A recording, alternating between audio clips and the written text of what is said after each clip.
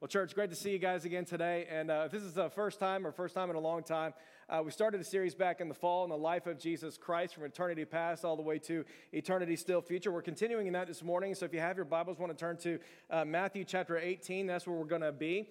We've transitioned in our series a little bit to the teachings of Jesus Christ, and that's what we're focusing on, specifically the parables that Jesus taught in. Parables were essentially stories where he's looking at different things that are taking place in the world around him, and he's likening spiritual truths into these normal everyday stories. And so they're kind of great things for us to be able to hold on to. The parable we're going to be looking at today is going to be a parable about an unforgiving servant. And really what to do when someone sins against you. And so typically we come in, we talk about sin, avoiding it, repenting from it in a number of different angles. And so this morning is going to be literally about like what to do when someone is sinning specifically against you. I love the way C.S. Lewis put it. He put it like this. He said, everyone thinks that forgiveness is a lovely idea until he has something to forgive.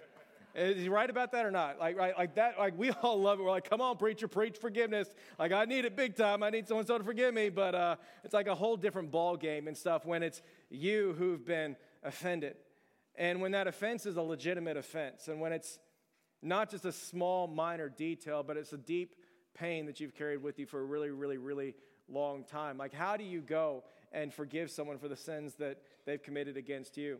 Never forget, a few years back, I was at a pastor's conference in town with a number of different pastors in the area.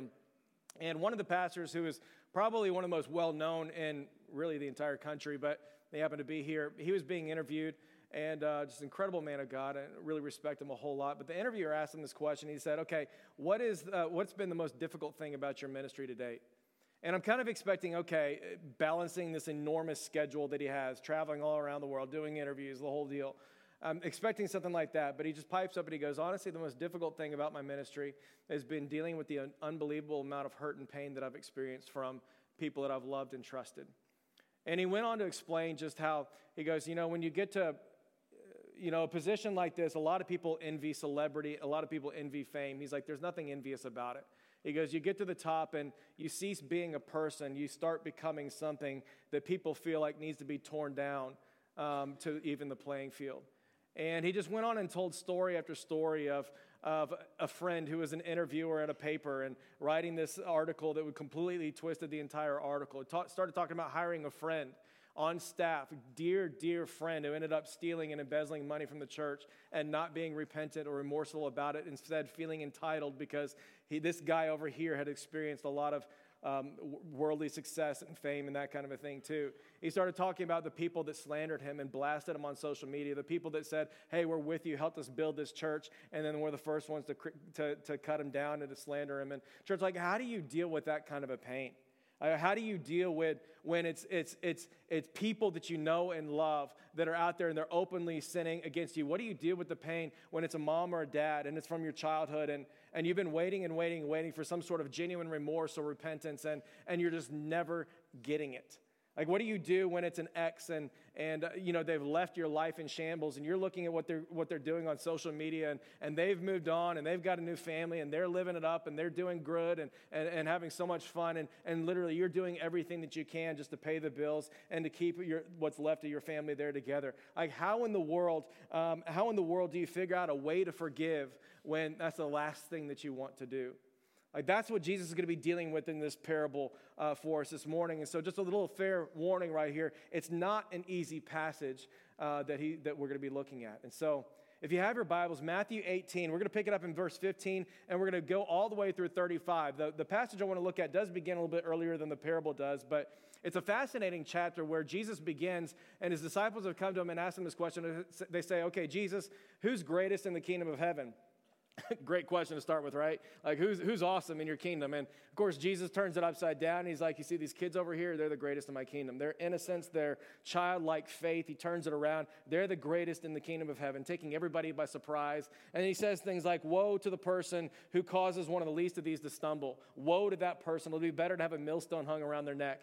And so he loves the children. He loves the innocence, and he loves the childlike faith that they bring to the table. He goes into a familiar parable about how he loves the lost sheep. We talked about that a few weeks ago in a different scenario right here, essentially to kind of make this connection that these people here, like, they've done things. They are the lost sheep. And that's kind of the context in which he starts moving into first this section on reconciliation. He's going to get into this process of reconciliation that needs to take place. And then he's going to be talking about forgiveness. And there in the middle, there's going to be the delineation between those two things, reconciling a broken relationship and forgiving someone who doesn't want to be reconciled. And so let's pick it up together in verse 15. That's where he's going to start. He says, here it is. If your brother or sister sins, go and point out their fault just between the two of you. If they listen to you, then you've won them over. But if they will not listen, take one or two others along, so that every matter may be established by the testimony of 2 or 3 witnesses. If they still refuse to listen, tell it to the church. And if they refuse to listen even to the church, treat them as you would a pagan or a tax collector. Now, that's the process of reconciliation. We've talked a lot about reconciliation. Just 2 months ago, did an entire big thing on reconciliation. But essentially, we've talked a lot about this. There's a few things taking place here in this passage I kind of want to draw out real quick. Number one, the context in which he's speaking to, he's talking about a broken relationship between brothers and sisters in Christ. Right? These are specifically believers who share the same values that you do, share the same love and fear of the Lord that you do. They surrender to the authority of God's word. You're on the same conviction level as anybody else. And so that's what he's talking about. Brothers and sisters, we're not talking about confronting other people that believe different, have a different authority structure and everything else. Number two, it's a legitimate sin, right? We're not talking about some sort of an annoyance. I don't like that you didn't put the toilet seat down or whatever it may be. Like, this is a legitimate sin. And even more than that, specifically, it's a legitimate sin done against you. Now, depending on the translation that you're reading from, some translations are going to say, if your brother or sister sins, go to them. And then others are going to say, if your brother or sister sins against you, go to them. There's a little difference there, too, right?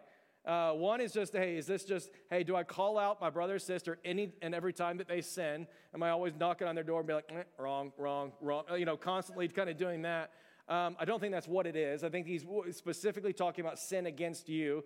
And as you're studying scriptures, you look for clues throughout there to be able to tell that same thing. It's the question that Peter's going to ask here in a little bit. It's a very personal. How many times do I need to forgive someone who sins against me? And it's also the parable that Jesus is going to be talking about here in just a little bit. It's a very personal type of a sin. And I think that's the context of what he's talking about. So it is legitimate sin among believers, and it's a personal thing done against you. They're gossiping about you. They're lying to you. They're slandering you. It's adultery. It's envy. It's something done to you.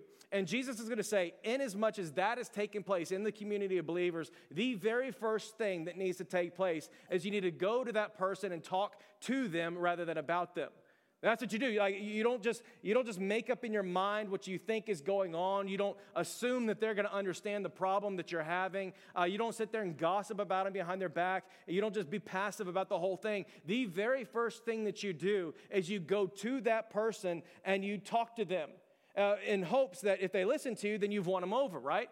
Like, that's the entire goal, is that this relationship that is broken, that is hindered by whatever this error and grievance is actually going to be reconciled in union with one another. And what he's saying is, if you go and talk to them and they listen to you, then you've won them over. Hooray. That's kind of the big deal, what we're all shooting for right there. And what Jesus is saying is that sometimes it really is that easy. Right? Like, sometimes the pain and the torment that you're feeling inside, the anger, the resentment, the bitterness, whatever that is, like, sometimes it really is as easy as simply going to that person and talking to them in hopes that thing will be reconciled and healed. I told you a few months ago the story of some good friends of ours. She was about to have her very first baby, was working in this small, great company. The owner was a believer as well. Great friendship between the owner and she. They were just upstanding people. She got pregnant with her first child, and all of a sudden the owner, in his stupidity, really just, he cut her hours down, reduced her pay, and transitioned for the new person that was going to come in and take her place. And they'd talked about, she said, okay, I'm going to have the baby and maternity leave, and then I'm going to be done. That part was clear. But he's making plans and immediately goes to action. Her hours, by the way, that's very illegal, right? You cannot do that. It's a horrific thing. And so, but he just goes in and he's trying to think about bottom line and how to manage his business and just blows the entire thing. Meanwhile, she's planning for having her first child. You can imagine the amount of emotions that you're probably going to be having at this time. Not only are you 3 to 5 months pregnant at that time, but you've been horribly wounded by a brother in Christ who is a dear friend, someone that you trusted with information you didn't have to give in the first place. And so she's really, really angry and upset about the entire thing. And she and her husband are talking, how do I deal with this? Here's my last day is coming. And so they're getting to that last day. And it's one of these things where it would be awesome. It would make an incredible movie, to go in that last day and turn over the desk and tell him off and put him in his place and, make him feel the full wrath of what's going on inside of you. And she and her husband took a lot of time to pray about it. And she decided, you know what, I'm going to do exactly this. I'm going to go and I'm going to talk to him. The last day comes and she goes into the office and she can't control herself. She's just she's in tears and he's going, what's going on with you? What's wrong? And she just very honestly shares with him the amount of pain that he's brought on. You don't understand. Not only is what you've done is illegal, you are a friend. You've hurt our family. You've taken money away because I got pregnant. All these different things. And the guy just looked at her like a blank ghost and his face went white and he just started weeping. He's like, I cannot believe I did that to you. And he just very, very solemnly just started weeping. And he's like, can you ever forgive me? I want to repay this. I cannot, in my stupidity, in my blindness, I did this. All I was thinking about was the company, and I didn't even consider you. He just owned every single bit of what he did. Genuine remorse, genuine sorrow.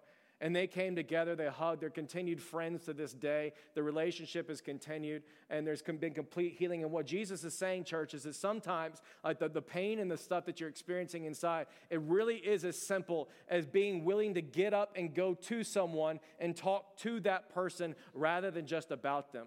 Sometimes that really is the thing that you need first and foremost. And what you're going to discover is if you'll do that, you're going to figure out, hey, the circumstances that I'm dealing with here, maybe they're not as terrible as I thought that they were. Or maybe that person is not as evil as I've made them up to be in my mind. Or maybe it really is as evil and horrific situation and a crime as I thought it was. However, you're going to realize that in that moment, the power of an apology and genuine remorse and genuine repentance in the middle of that moment does unbelievable wonders in reconciling a broken relationship and healing a gaping wound inside of your soul. And you're going to discover these things. And what Jesus is saying is that sometimes, the pain that you're experiencing, step number one is to go directly to that person and talk to them rather than about them. And sometimes it really is that easy. Sometimes it's not. Sometimes you're going to go talk to them in that ideal scenario of tears and repentance and remorse. That's not your story, right?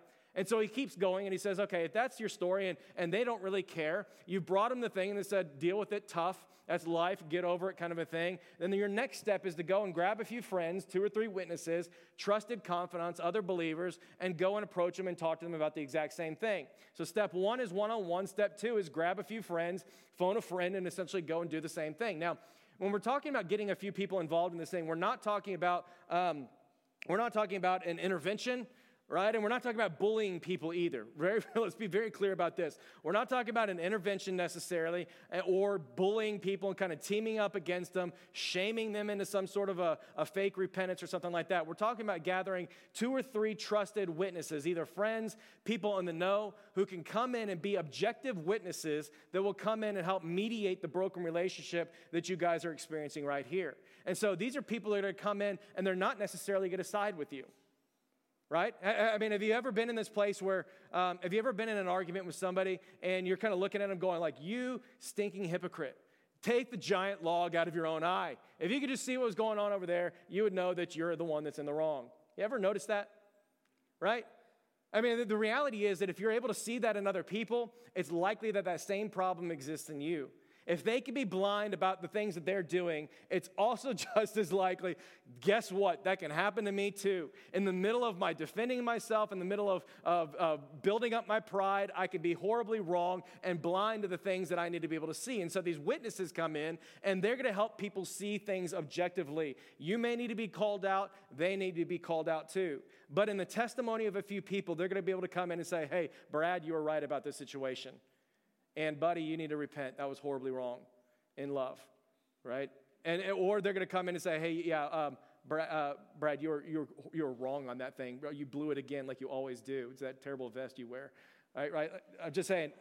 Sorry, I don't know why I'm picking on you, Brad. But they're going to be able to come in and bring that objective witness. And of course, ideally, the thing is, okay, maybe if one-on-one didn't work, 3-on-1 is going to work. There's going to be repentance and reconciliation that takes place. Yeah, you've won them over. If that's not the case, and they continue, Jesus says, okay, I want you to take it another step further. And he says, if they're continuing to be unrepentant, that relationship continues to be broken, then he says, come and tell it to the church. Now, when he says tell it to the church, we're not talking about coming and bringing it publicly in front of a church and shaming that person in front of everybody. He's talking about coming and telling the leadership within the church. There's a progression taking place. First, you go one-on-one, talk to them rather than about them. Second, you go grab some friends, phone a friend, bring them in. If that doesn't work, bring in some leadership within the church that are going to come and bring a little bit of maybe authority to the situation. If they're a trusted member inside the church, they recognize that authority. Maybe you can come in and they're going to be able to bring a little bit of gravitas to the situation and help them see what's really taking place. Again, in an effort that there's going to be reconciliation that takes place. It's never about coming and bringing a person in front of everybody, shaming them for the things that they've done, and casting them out among the wolves, right? And I feel like I need to say that because, unfortunately, that has been the testimony of so many people over the years. Not necessarily here. Maybe it has been at some point, but maybe that has been your testimony, a brother, a sister, a friend, a mom, or dad. You grew up in this church and you know what, they were in sin and all of a sudden, boom, they found out about it and the entire church knows about the story. It's not what Jesus is prescribing right here. He's saying bring them in, maybe another conversation among trusted leaders here in order that relationship may be reconciled, that peace may be won. That is the ultimate goal. And he says this, and he says, okay, even if step number 3 doesn't work, they refuse to listen, even in that scenario, then treat them as you would a pagan or a tax collector. Now, how did Jesus treat pagans and tax collectors? Easily one of the most misunderstood passages that you're going to come across.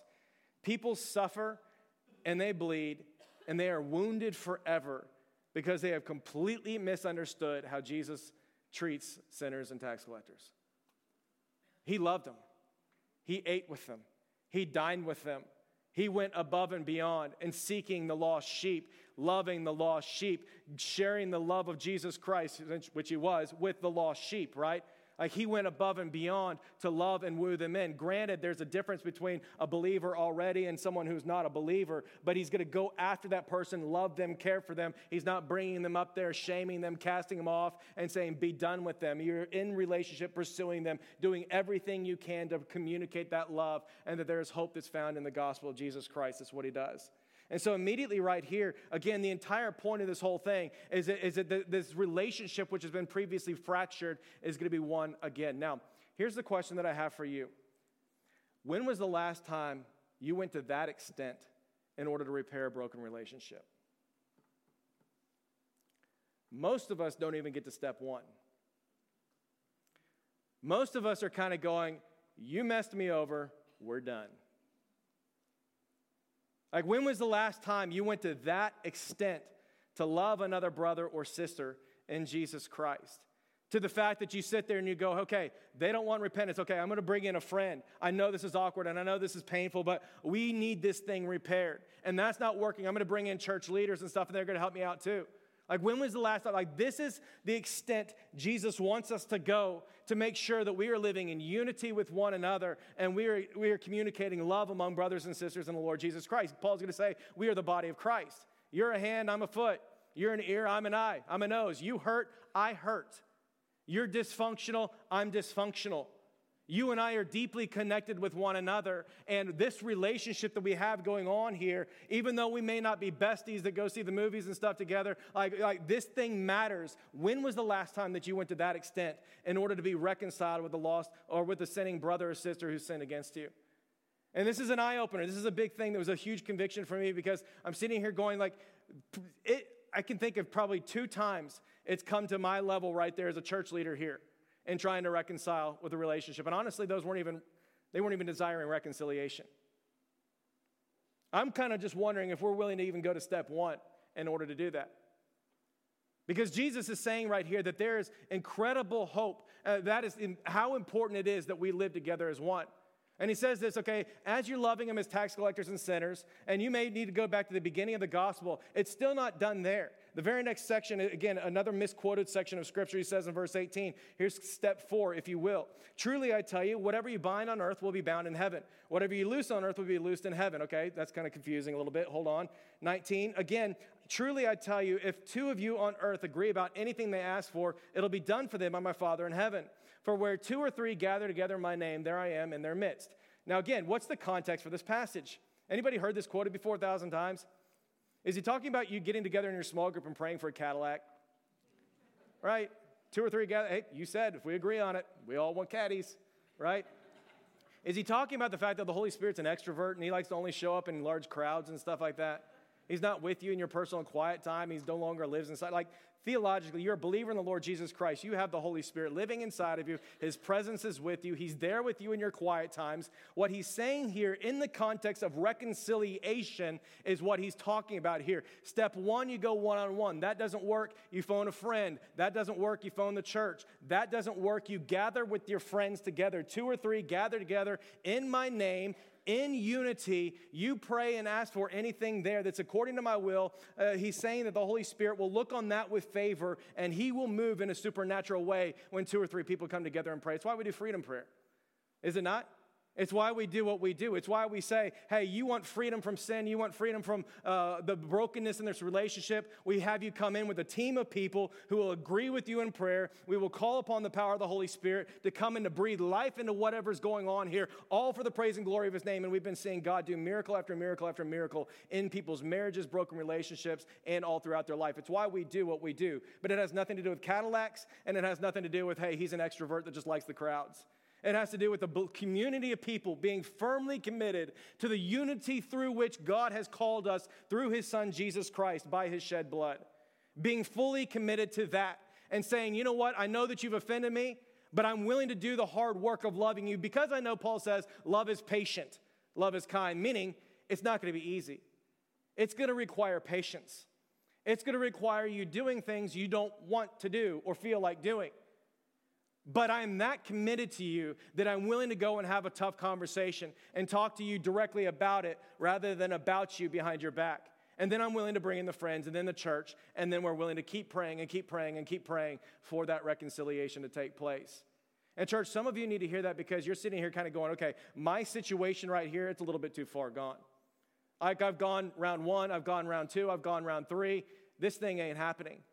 And what he's promising here is if you will keep praying and you will gather friends and you will keep hoping and keep pursuing this thing, the Holy Spirit will do something miraculous in response to those prayers. Maybe the thing will be reconciled, maybe it won't, but he will work a miracle inside of that midst.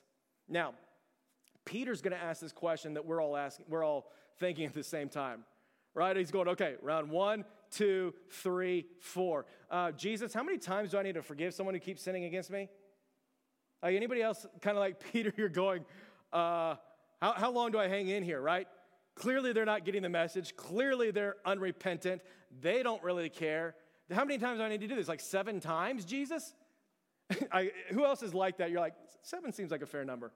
Like I'm done after 7. I gave you 7 shots. Like who would be married after that, right? Who would still have friends?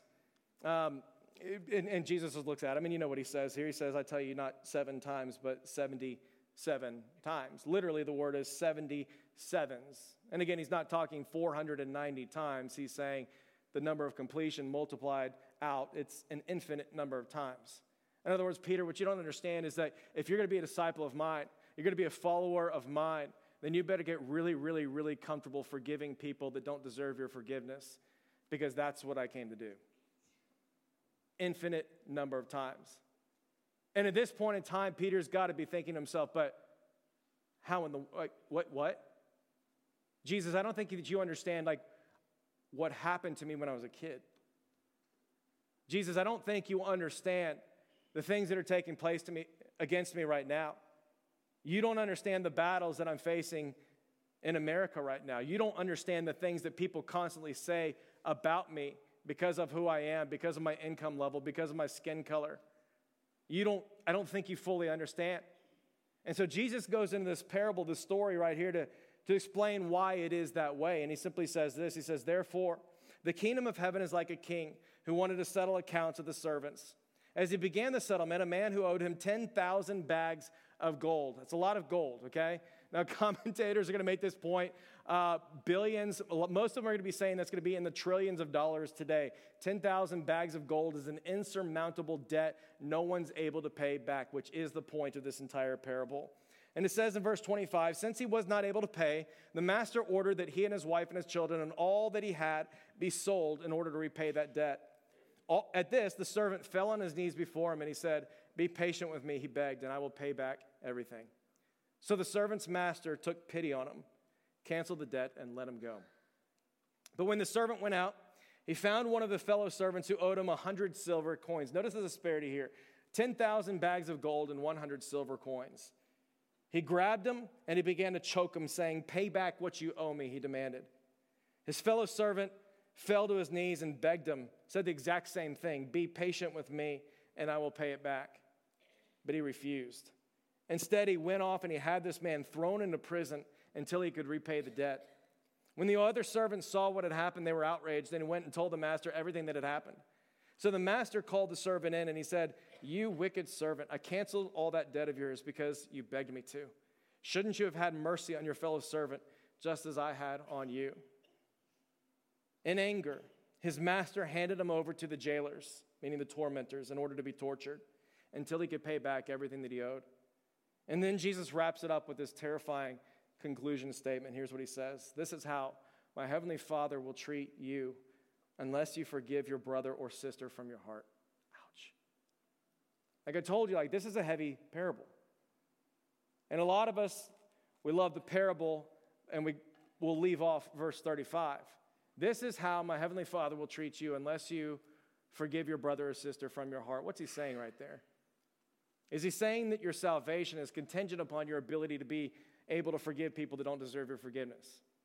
It's not what he's saying. The reason we know that, again, look at the clues throughout the text. The parable is not in response to who's saved. It's not even a message about salvation or anything like that. It's a message about specifically forgiveness going on here. And furthermore, the guy clearly was forgiven of all of his sins. There was a debt that was repaid or that was not repaid. It was completely forgiven. He was set free. And so he's not teaching that you're saved, then you're not saved, then you're saved, then you're not saved, then you're saved, and you're going back and forth all over the place. What Jesus is saying right here is that if you cannot learn to forgive, then you're going to live in prison for the rest of your days. If you cannot learn to forgive, you will live in a prison for the rest of your days. And at this point in time, some of us are kind of listening to this and you're kind of going, yeah, that makes sense. Some of us are listening and we're kind of going, okay, now it's all making sense to me. It's why I'm always angry. It's why I'm constantly filled with bitterness and resentment. It's why I see someone on social media or even in person and my blood still continues to boil and I hold it over and I can't let go. It's why I'm not able to sleep. It's why I'm not able to keep a job. It's why I'm constantly depressed. It's why I'm ruining my marriage right here. And some of us are sitting there kind of going, yeah, it's a prison. You've been living in a prison and you cannot even see the bars that are around you every single day. Dr. Stephen Standiford, check this out. He's a chief surgeon at the Cancer Treatment Centers of America, and he says that unforgiveness is actually a disease that is classified as such in medical books. Did you know that? Unforgiveness is a disease that is classified as such in medical books. He talks about how it actually makes people sick and keeps them sick. The reason is it produces a chronic state of anxiety, which produces way too much adrenaline and cortisol, which depletes the production of natural killer cells and keeps your body from being able to fight against disease. Church, it's a prison. It's exactly what Jesus is saying here. If you continue in the path of unforgiveness, you refuse to believe in the gospel, you refuse to hand it over and to trust in God for the peace that you're ultimately longing for, and you choose to hold on to it, you're going to be living for the rest of your days in a constant prison. And what Jesus is saying, church, is that it's not how it was supposed to be. The keys to your forgiveness, the keys to your freedom are found in your ability to forgive. That's the whole point of the parable. Forgiven people forgive people. It's just what we do. It's the entire point. If you've been forgiven, then you should forgive. Forgiven people, forgive people. You and I have had this insurmountable debt against us that we were unable to pay. We have all sinned and fallen short of the glory of God. There's none who are righteous, not even one. There's none who seek after God, not even one. The wages of our sin is death. We are lost and dead in our sins, and we are hostile in mind and engaged in evil deeds. And in the middle of this place, God in his infinite love, verse 27 says that he looked at you and he took took pity on you, and he canceled your debt and completely set you free. Colossians 2 is going to say he forgave us our sins, and he canceled the charge of the legal indebtedness which condemned us, and he's taken it away, nailing it upon the cross. In other words, he's not taking that debt ledger and hanging it in front of your face, making you feel shame over and over and over again. He's not crushing you under the weight of it. He has nailed it to the cross once and for all so that you are forgiven and completely set free. Paul's going to say, don't you know the wicked will not inherit the earth, neither the sexually immoral, idolaters, etc., etc. Such were some of you, but you were washed, but you were sanctified, meaning you were completely cleansed by the blood of the Lamb. You were sanctified and called holy, and you were justified in the name of the Lord Jesus Christ and by the Spirit of God, meaning you and I have been declared righteous, not because you are righteous, but because Christ's blood has made you righteous, and because of what he's done on your behalf, you have the capacity to stand before a holy God, not condemned, completely forgiven, and completely set free. Church, that's what he's done for us. And if that's what he's done for, how in the world can we not do the same? Forgiven people, forgive people. It's what we do. Forgiving people, forgive people. It's just what we do. We don't sit around waiting to feel like forgiving someone. You forgive by faith, and the feelings will follow. That's what we do. You don't sit around waiting to feel like forgiving somebody. You forgive by faith, trusting that the feelings will follow. It's the life of faith. He's called us to walk by faith. We do things we don't want to do. We follow him and we trust that the feelings will come later on. We forgive first and the feelings will follow. It is faithfulness first and the feelings will come follow. If you started a workout plan in January, you know exactly what I'm talking about. If you've been out of it for years and years like I have and you start up again in January, you know that on a January morning, you're not waking up feeling like going to the gym. Yet you know it's exactly what you need to do. And you also know that if you keep going day after day after day for months down the line, at some point in time, your feelings are going to catch up with the faithfulness of going to that gym day after day after day. You're going to feel healthy. You're going to feel better. You're going to see some gains, and things are going to catch up to that faithfulness which you choose to walk in. Church, that's been the call of Christ. Follow me, and the feelings that you ultimately desire will catch up later on. It is forgiveness first, and then comes the feelings. You know why? It's because forgiveness has nothing to do with rewarding people who are deserving of it. In other words, you and I will never feel like forgiving someone that does not deserve your forgiveness. It's not a reward for the deserving. It's not a gift for people that have earned it. The parable is clear. There's nothing this guy can do to earn that master's forgiveness. He'll never in a million lifetimes be able to pay back that debt. And church, some of us are holding on to unforgiveness. And you refuse to forgive someone who's hurt you, and you're holding on to it, and you refuse to do so until they repent enough, or they say the right words, or they show enough tears and remorse and things like that. And what Jesus is showing, there's a difference between reconciliation and forgiveness. Not everything will be able to be reconciled.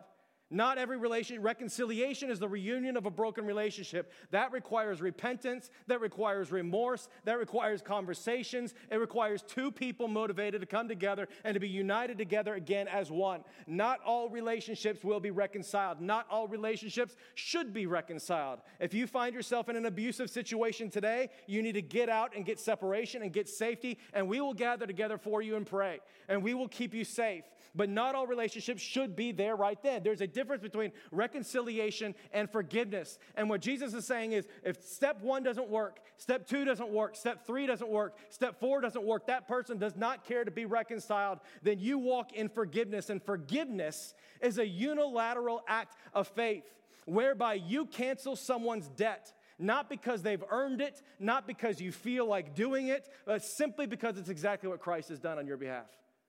That's what forgiveness is. It's a decision that you make by faith to forgive someone's debt simply because it's what's been done for you. And here it is. What Jesus is saying is, church, if you can learn to walk in that disposition, and you can learn to walk in forgiveness day after day after day, then you will be free. And then you'll experience the feelings that you're ultimately longing for and you're trying to find as you hold on to and cling to that unforgiveness. Church, it's exactly what we saw from our brothers and sisters in Christ from Emmanuel African Methodist Episcopal Church in Charleston, South Carolina. I shared that story a few months ago, 2015. kid named Dylan Roof walks in. You remember this story, the headlines? He walks in 2015, and for an hour he participates with that church. Bible study, prayer, putting on the mask. About an hour into it, he stands up and starts shooting up the church. When he's all finished, 9 people are killed. Many more are critically injured. A little later on, he's in the custody of police, and he admitted that his sole purpose was to create a race war in the United States of America. He wrote down in his journal, "I want to make it abundantly clear. I do not regret what I did. I am not sorry. I haven't shed one tear for the innocent people that I've killed." Church, how do you forgive Dylan Roof? How do you forgive Dylan Roof when it's personal and you were in the church, your family was in the church, people of your color were in that church, and it's an extension of things that you've experienced all the time? How do you forgive Dylan Roof? And you remember the story, right? Like the church, they show up at his hearing. They go to the court, and they give the church an opportunity to stand up and say some words to Dylan, right? And you remember what they say. One by one, they stand up, and one lady, the daughter of a murdered churchgoer, meaning her mom was killed, I'll never be able to hold her again, but I forgive you. Another one stands up, another relative of a victim says, we have no room for hate, and so we are choosing to forgive you today. And I pray that God would have mercy on your soul. A representative of the church stood up, and people were wondering, like, how in the world are you guys able to do this? Like, Dylan doesn't deserve it. He didn't ask for it. He doesn't even want it. He hates you. How do you do this? And the spokesperson stood up and said, our forgiveness is not a matter of emotion or the summoning of positive feelings about Dylan. We don't have much of that. All we have is a conscious act of love and a decision to let go that reflects the kind of forgiveness that we have first received from our Lord Jesus Christ. Church, were they ever reconciled? Should they have ever been reconciled? Heck no. I'm not calling up Dylan Roof to babysit my kid. We're not going to the movies. We're not going to dinner or anything like that. It's the nature of forgiveness. It is an act of faith. It is a unilateral act of faith whereby I'm choosing to let go of a debt that is owed to me simply because it's exactly what God has done for me in the perfect life, death, and resurrection of Jesus Christ. And I'm trusting in Him and Him alone to provide for me the peace and the healing and the joy and the satisfaction that's been robbed of me in that experience. It is always an act of faith. And some of us are kind of looking at this going, okay, well, that's easy for those people because in your friend's story and in Dylan's story right here, justice was actually done.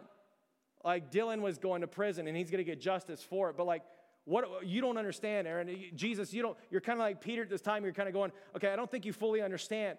The people that I'm talking about, they still don't care. And the police aren't after them. They're not sitting in prison anymore. They're completely set free. My ex has a brand new family and they're living it up. And meanwhile, I can't even pay my bills. Like some of us are sitting here going, like, you don't understand like what happened in my childhood. And my parents, they're around and they pretend like it never happened. They were silent the entire time. And you don't understand. They left. They robbed me of having a father. You talk about this good and loving father all the time. I have no concept of what you're talking about because I never experienced it in my life. And some of you are kind of going, okay, that's great because Dylan's getting justice and stuff, but like, well, how in the world am I able to forgive?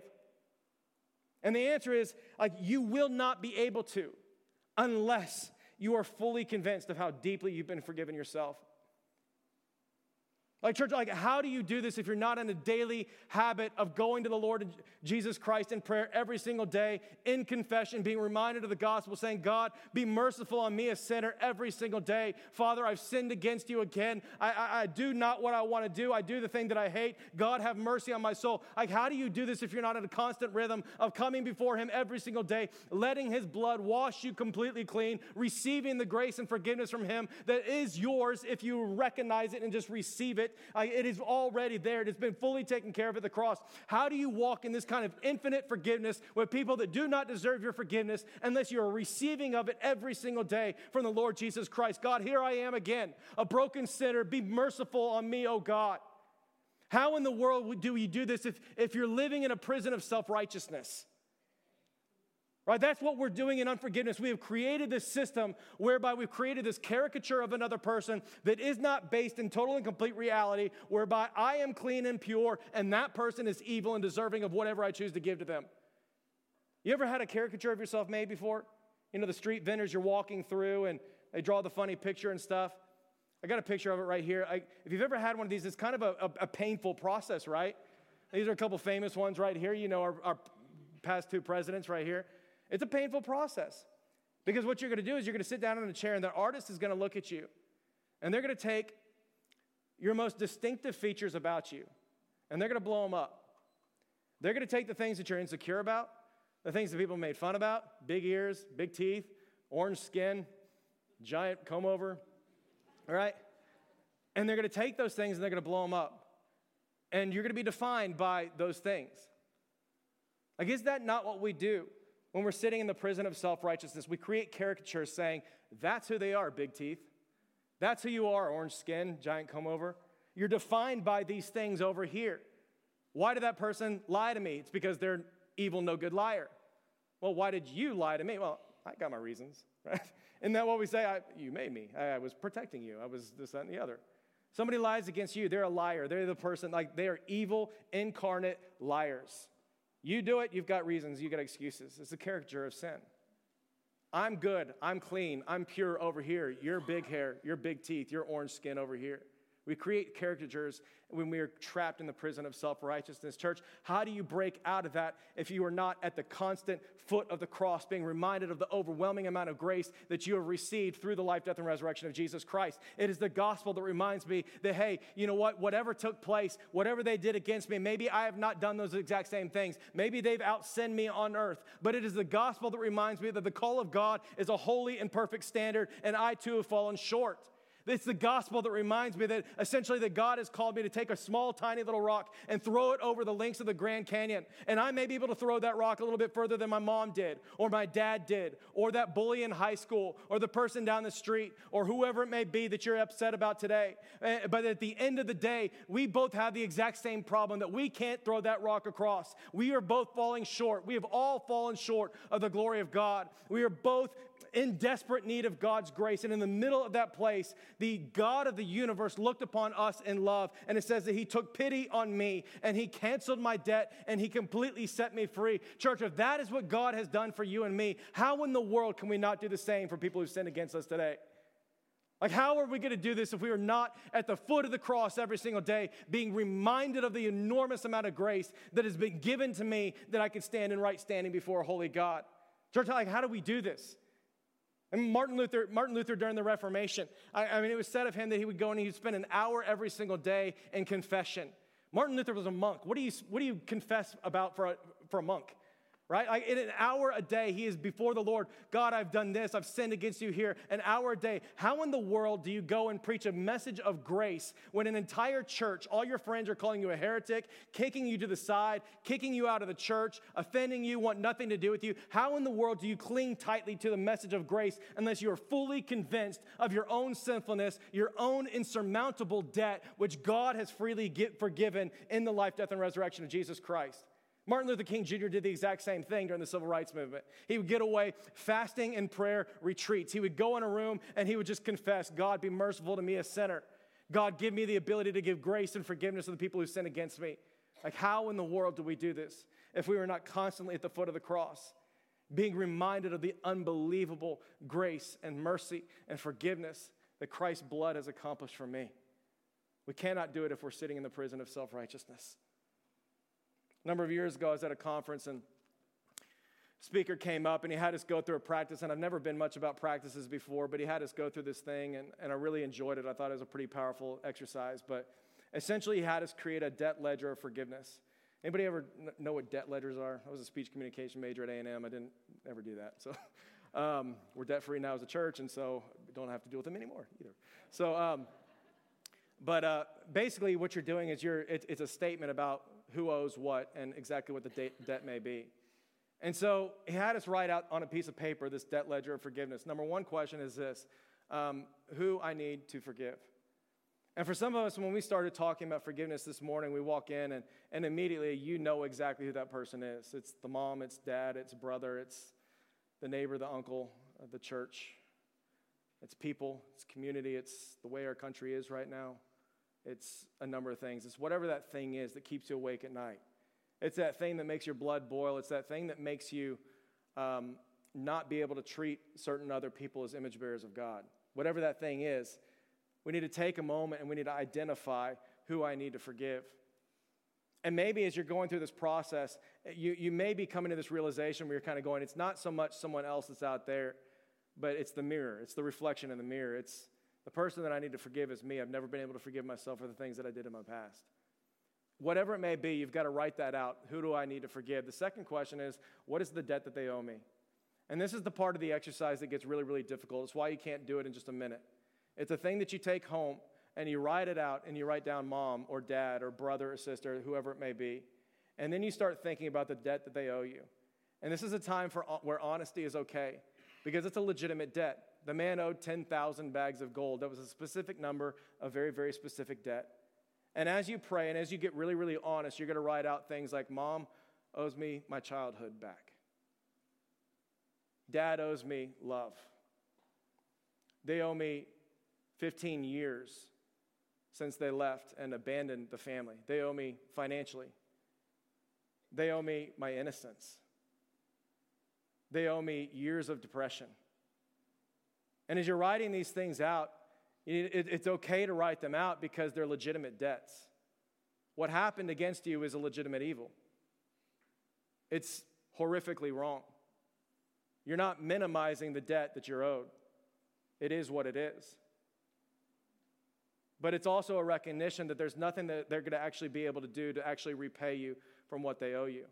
And so you're going to write this out, and it may be a dream. Some people were saying, hey, my business partner and friend, they messed over my entire family. They stole it, and now I don't get to pursue that career, and I've heard that a lot this past week.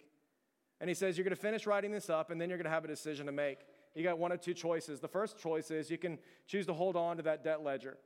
But he says, if that's going to be your decision, then at least be honest about what you're doing. Write it out on that piece of paper. I demand repayment. And then he says, you may as well laminate it. You may as well hang it on your wall. You may as well put it next to your TV so that every single time you're reminded of why I'm so angry, why I'm so bitter, why I can't let things go. And you know it's because I'm demanding repayment. The other option is to take that piece of paper and by faith, trust in the Lord to bring you the peace that you ultimately want through your previous unforgiveness, and you choose to rip it all up and hand it over to the Lord. It's never going to be an easy thing, and it's never going to be a thing that you feel like doing. But the reality is that someone here this morning, like there's someone that you need to forgive. And for some of us today, this is the day that you need to be completely set free. And what Jesus is saying is that the keys to your freedom, like they've been handed to you. And they're found there in your ability to receive first and foremost through the shed blood of Jesus Christ, and then also be able to forgive those who've sinned against you. So that's the challenge for today, that you be able to go and receive from him and be able to have this supernatural ability to forgive people around you.